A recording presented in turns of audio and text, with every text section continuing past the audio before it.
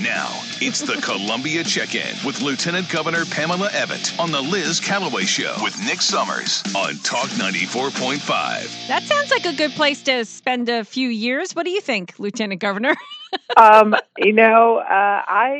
Nick on that one, and I have to be careful I phrase this right. I have visited Nice. our correctional facilities because I always feel the best way to understand it and learn about it is to go and see it, right?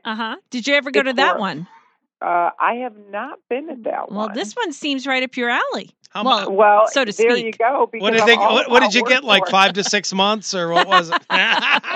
Okay, guys, I have been to Lee County Correctional, which is our maximum security prison. First of all, I have to give a big shout out to Brian Sterling.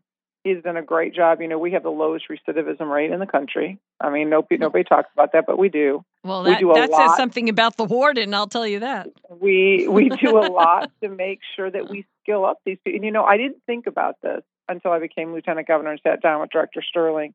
And he said, listen, when people commit crimes, they're in there for 3 to 5 years, 2 years, whatever they're in for, right? Mm-hmm. He says, we could either throw them in, lock them up, and never talk to them, speak to them, or we could use the time that they have to be there and try to skill them up. So when they come out, they're not worse than when they came in, because when they come out, they're walking down the street with your kids and my kids, and they're sitting, in restaurants next to our parents, and we have to do something. And so he has done a good job, and businesses have done a great job partnering with them. But I'll tell you, it is the most sobering thing to walk into one of those correction facilities. Mm-hmm. And I knew I was leaving. Like in an hour or two, I'm gone. But when that gate closes behind you and you just hear that, you're just like, this has gotten real, right? Yeah. I don't know. I don't think for love nor money would I be going to prison. Yeah. Right. So so did a lot of the people who kind of walked around the Capitol on January 6th. Well, yeah. They didn't think they were going to go to prison either. Some of them are wallowing there waiting for some trial that is absolutely probably ridiculous. But well, and I think now we tune into what is going to happen next year with our elections, right? Mm-hmm.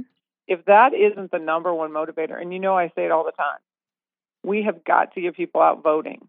The lack of interest in voting is it's just, there's never been a time where you should get off your duff and get out there and cast your vote, because we can see what is happening. I mean, we have a president in office that is a global disgrace, right? He just embarrassed us on the world stage yet again.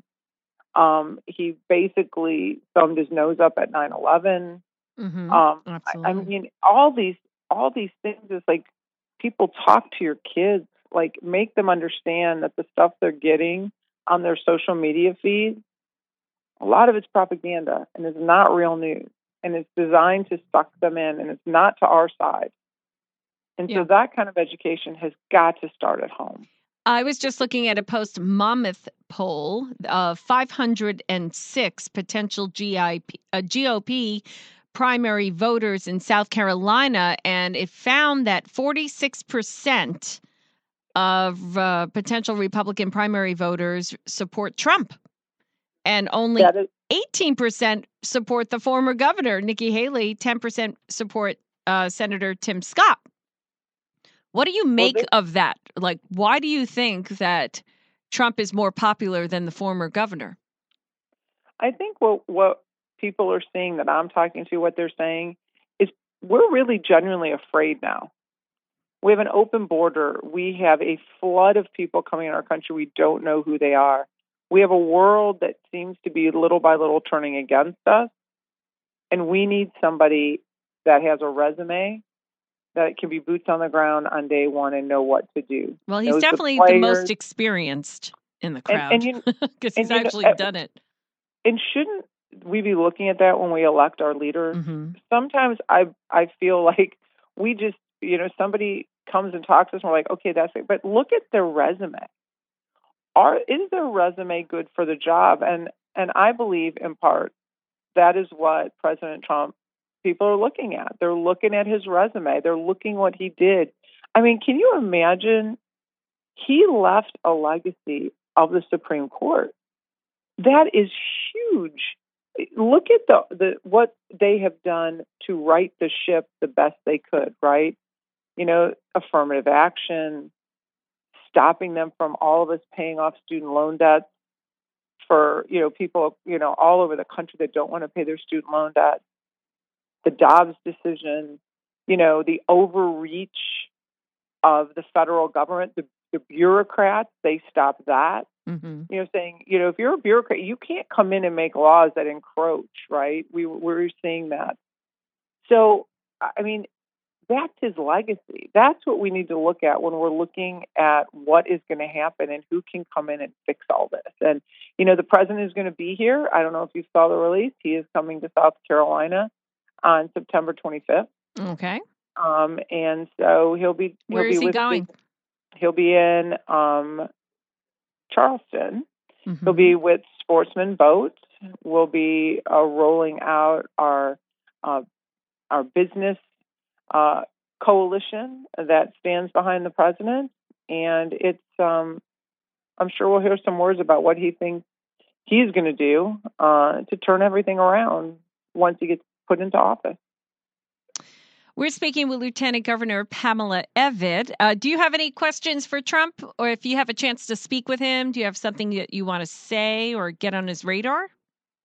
So when he was here the last time for the Silver Elephant, we had some time to chat. And really what I was telling him is just how much we're praying for him and his family. Mm-hmm. And thanking him, because I really don't know anybody that has the tenacity that he does to keep moving forward. There are a lot of really good qualified people that would have just said, I'm out. Like, this has gotten to be too much. They've gone after my family. They've gone after my businesses. They're trying to imprison me. Like, I'm out. But he doesn't. And so I just thank him for that, because he's got a backbone and a spirit like I've never seen.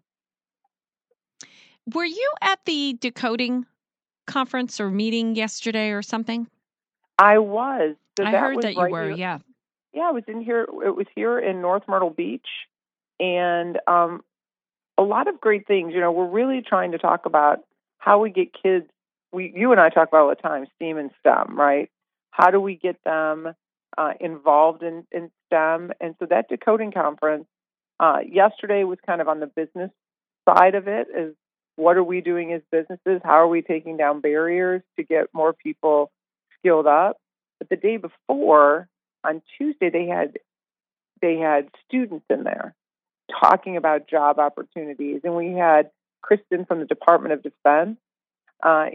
She was kind of talking about their woes as the private sector continues to ramp up with benefits and pay. It gets harder and harder to bring people into government. But she said they really attract a lot of veterans who still have that heart to serve and want to be doing cool stuff when it comes to intelligence and national intelligence. And so she was talking about the careers in that. And we, again, talking about how we get our kids excited about going into coding and explaining the opportunities for them. So it was a great conference. Thank you to USC. They were a big sponsor of that. And our Career Builder Institute and Denmark College doing great things. I saw an article posted yesterday that the governor has been touting the Technical College Scholarship Program that has helped 32,000 students participate in some sort of training for high demand jobs. Do you want to talk about that? That's from the COVID relief funds. So that was some of the first tranche of money came from the GEARS funding. Uh-huh. And the governor put that in. And then he and our executive budget has been going to the General Assembly and asking for money every year. So far, we put $75 million into that program. And it skill bases up in fields that we know we have a deficit in workers. So this is not you can just pick whatever you want to do. This is you have to go into one of 5 careers. It's hosted through our technical colleges. And it really is skilling people up. People who have been stuck in that, entry level position that feel like they're stifled there because they don't have certifications and they don't have degrees. we want to make sure we're moving them up. Mm-hmm. And so that's what this has done. It has given life-changing opportunity to, thousands of South Carolinians. And, you guys have a great technical college here. Horry Georgetown Tech does such wonderful work.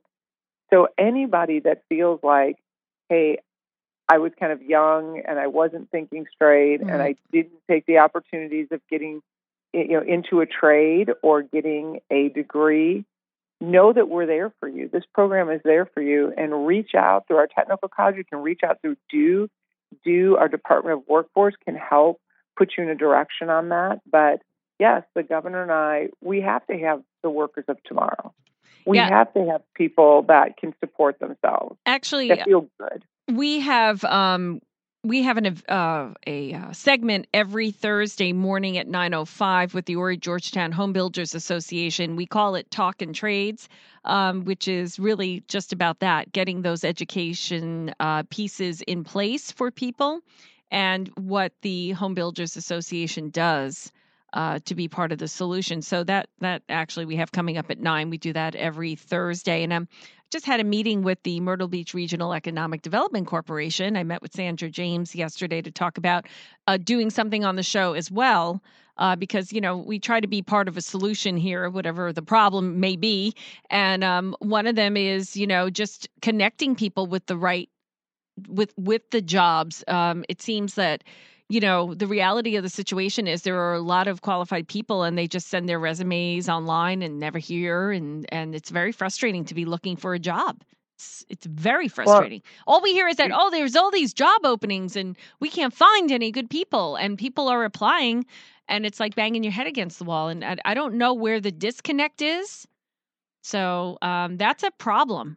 That's a big problem.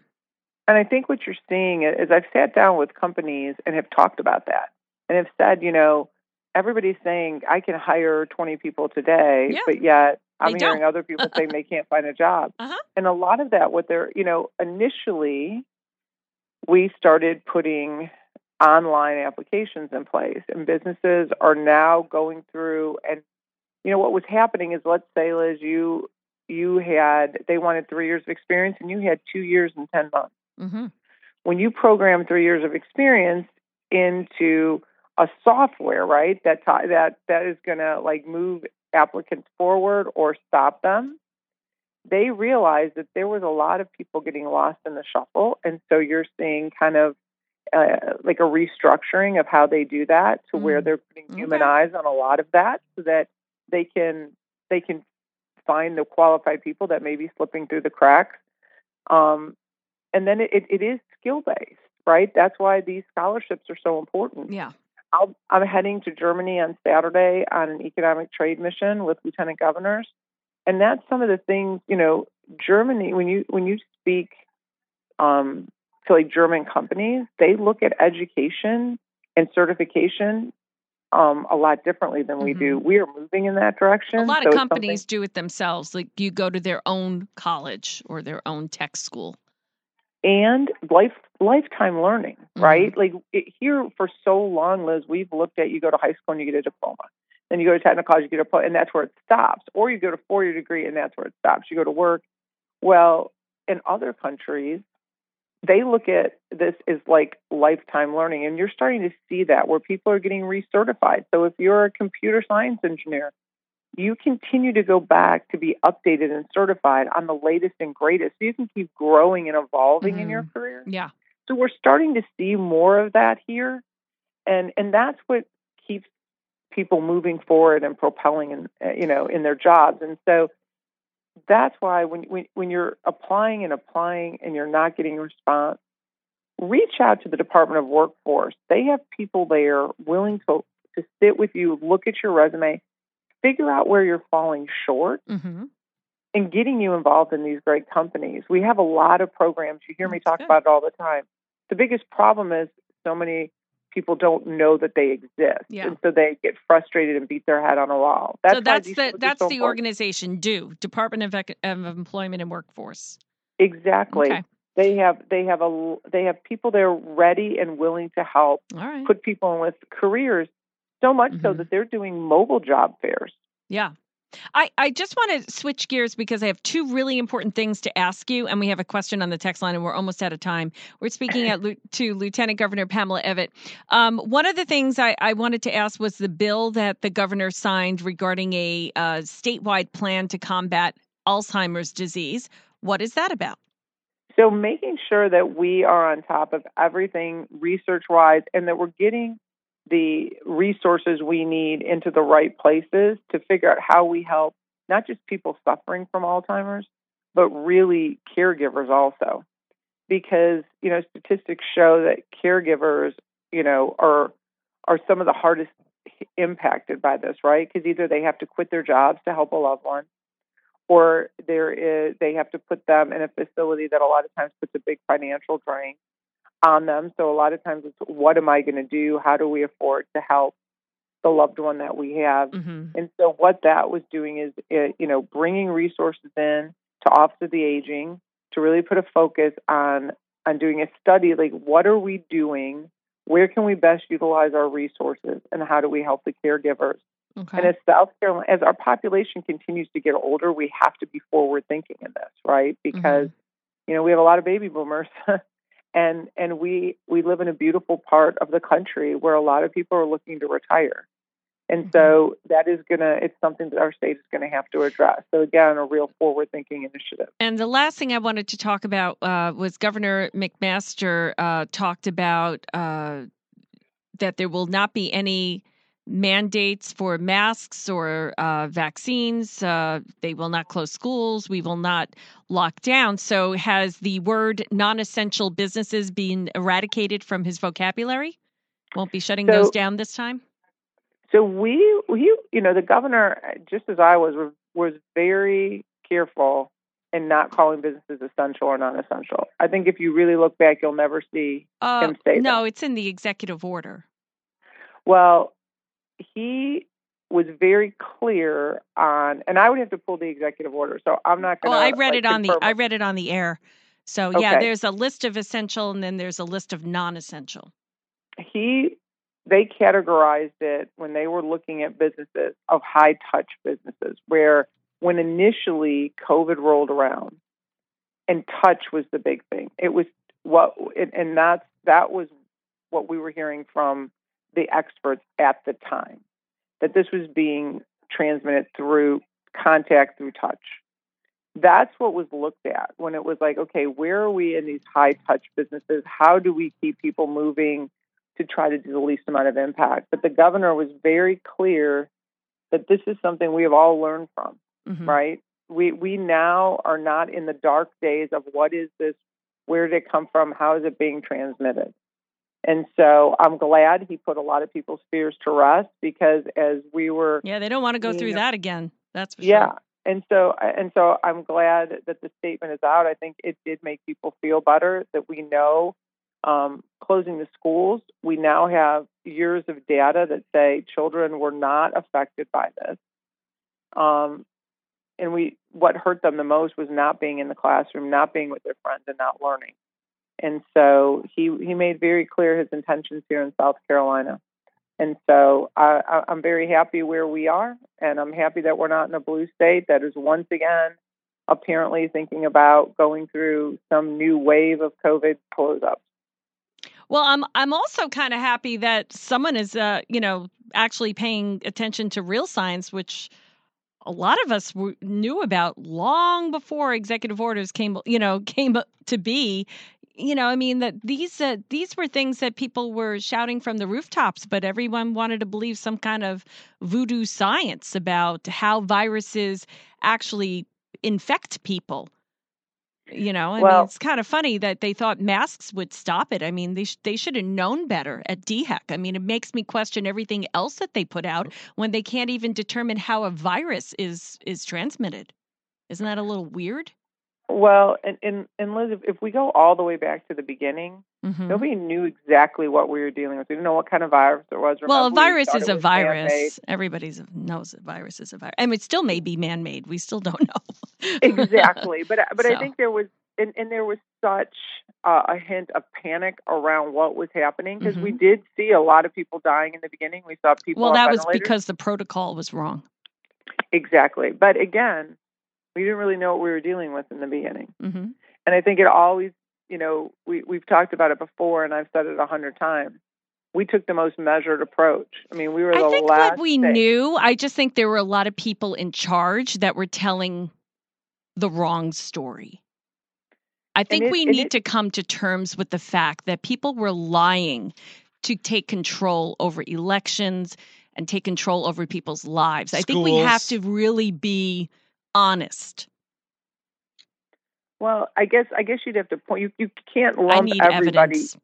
Yeah, you can't. We need can't whistleblowers. Lump everybody. You can't lump everybody into that category. I think some people were doing what they thought was best with the information they had at the time, and it had nothing to do with power. Do I think that some people are nefarious? I think that has been that way since the beginning of time. Well, but I don't think we can lump everybody. What do you think about people What do you think about people saying now that we should be wearing masks and social distancing and talking about all this again? Yeah, they're doing it in New York right now. Again. I mean, don't we believe in the science now? I mean, it's just unbelievable. It's how it's on. It's like on a loop. Nobody's questioning it. And I believe in free will. And so the people that are in those states are allowing that to happen. Mm-hmm. Go flash forward into 23, you would be hard pressed to go up to anybody and say, "I think you need to wear a mask," because they're going to say no. Yeah. Well, the problem were getting arrested in South Carolina when you told a restaurant owner no. It happened at Hamburger Joe's. Yep. The problem we have is when the federal government, right? Like, you can look across the globe. Or the people Surfside worrying Beach. About flying, people worrying about TSA, right? Mm-hmm. Yeah. It's like you had that attorney on. At what point will people be inconvenienced by saying no, right? Mm-hmm. If we have to get to see your child who's sick or your parent that could be dying and you need to get on a plane and they're stopping you, at what point are we all willing to stop and say enough is enough? Yeah, absolutely. And you and I talked about it when the employer said you have to do this and you don't want to. At what point do you say enough is enough? And when everybody says enough is enough, you have to get fired and sue them. That's what you have to do. That's basically it. We've learned that the hard way. At what point is everybody going to say enough is enough? If in New York they are feeling that this is what they have to do, all I can say is in South Carolina, I don't foresee anybody doing that. Yeah. It's 2023. We have data. I hope you're right. Hey, Lieutenant Governor, I know that the governor mentioned masks and lockdowns and forced closures and all that. That's not part of his plan. What about the jabs? That's not ever going to be something that's going to be included? No forcing of the jabs? The governor never. Right. I'm just wondering with this new vaccine. But they can't control what private entities. Right. So that's the problem. What the governor could always control, and he always did, is government. Right. Mm-hmm. That was never mandated. Yeah. On anything that we had control. That's why the hospitals have such a shortage of people working for them. I mean, because you go there and you may have to get a jab. I mean, who knows what they're going to require? So many people regret staying, but a lot of people have left. We're in dire straits here with nursing. If you go through any of the job boards, it's just nurse. I mean, they're just dying for people to join. They keep calling my wife. They want her back, and she's like, "I'm not going back to your institution." Because they make you get a vaccine. Yep. So it's ridiculous. And I think too, we have two issues when it comes to a lot of our professions that are low staffed right now. Is like with nursing, we have a lot of people in the pipeline that would like to be a nurse, but we don't have people to teach it. Oh, God. That's wages are very good. Who knew that was a problem? So people that are in the profession are not really leaving it. So when you talk to our technical college, when you talk to nursing programs, when you talk to trying to school up electricians and carpenters and builders, that becomes the hard thing. Yeah. Is people they have no one to teach this, and so that's the other thing. That's why the governor actually gave more money to our technical colleges to raise wages for those professions that we know we have to entice people who are kind of sitting on the fence, like, I'm making good money, I'm not sure I want to leave, because we have to skill everybody up. We have a pipeline, Liz. The problem is it's getting bogged down. Absolutely. All right. Well, thank you for staying extra time, Lieutenant Governor Pamela Evette. We appreciate you, and we'll talk to you next week. All right, guys. You take care. Have a great week. All right.